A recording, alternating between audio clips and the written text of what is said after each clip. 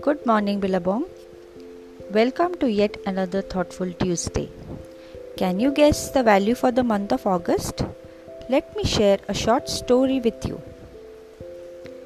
One cowardly person came to a master of martial arts and asked to teach him bravery.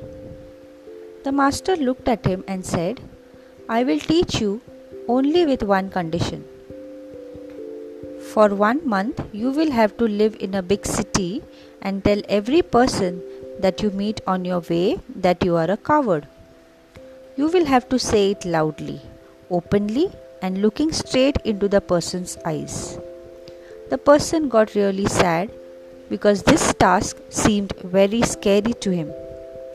For a couple of days, he was very sad and thoughtful, but to live with this cowardice was so unbearable that he travelled to the city to accomplish his mission.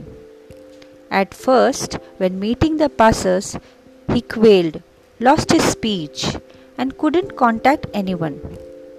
But he needed to finish the master's task.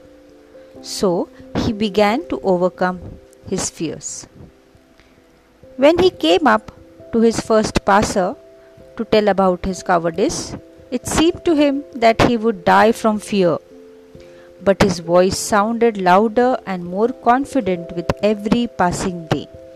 Suddenly came a moment when the man caught himself thinking that he is not scared anymore. And the further he continued doing the master's task, the more convinced he was that the fear was abandoning him. That way, a month had passed. The person came back to the master, bowed to him and said, "Thank you, teacher. I finished your task. Now I am not afraid anymore. But how did you know that this strange task will help me?" The master said, "The thing is that cowardice is only a habit, and by doing the things that scare us, we can destroy the stereotypes and come to a conclusion that you came to. And now you know that bravery or courage is also a habit.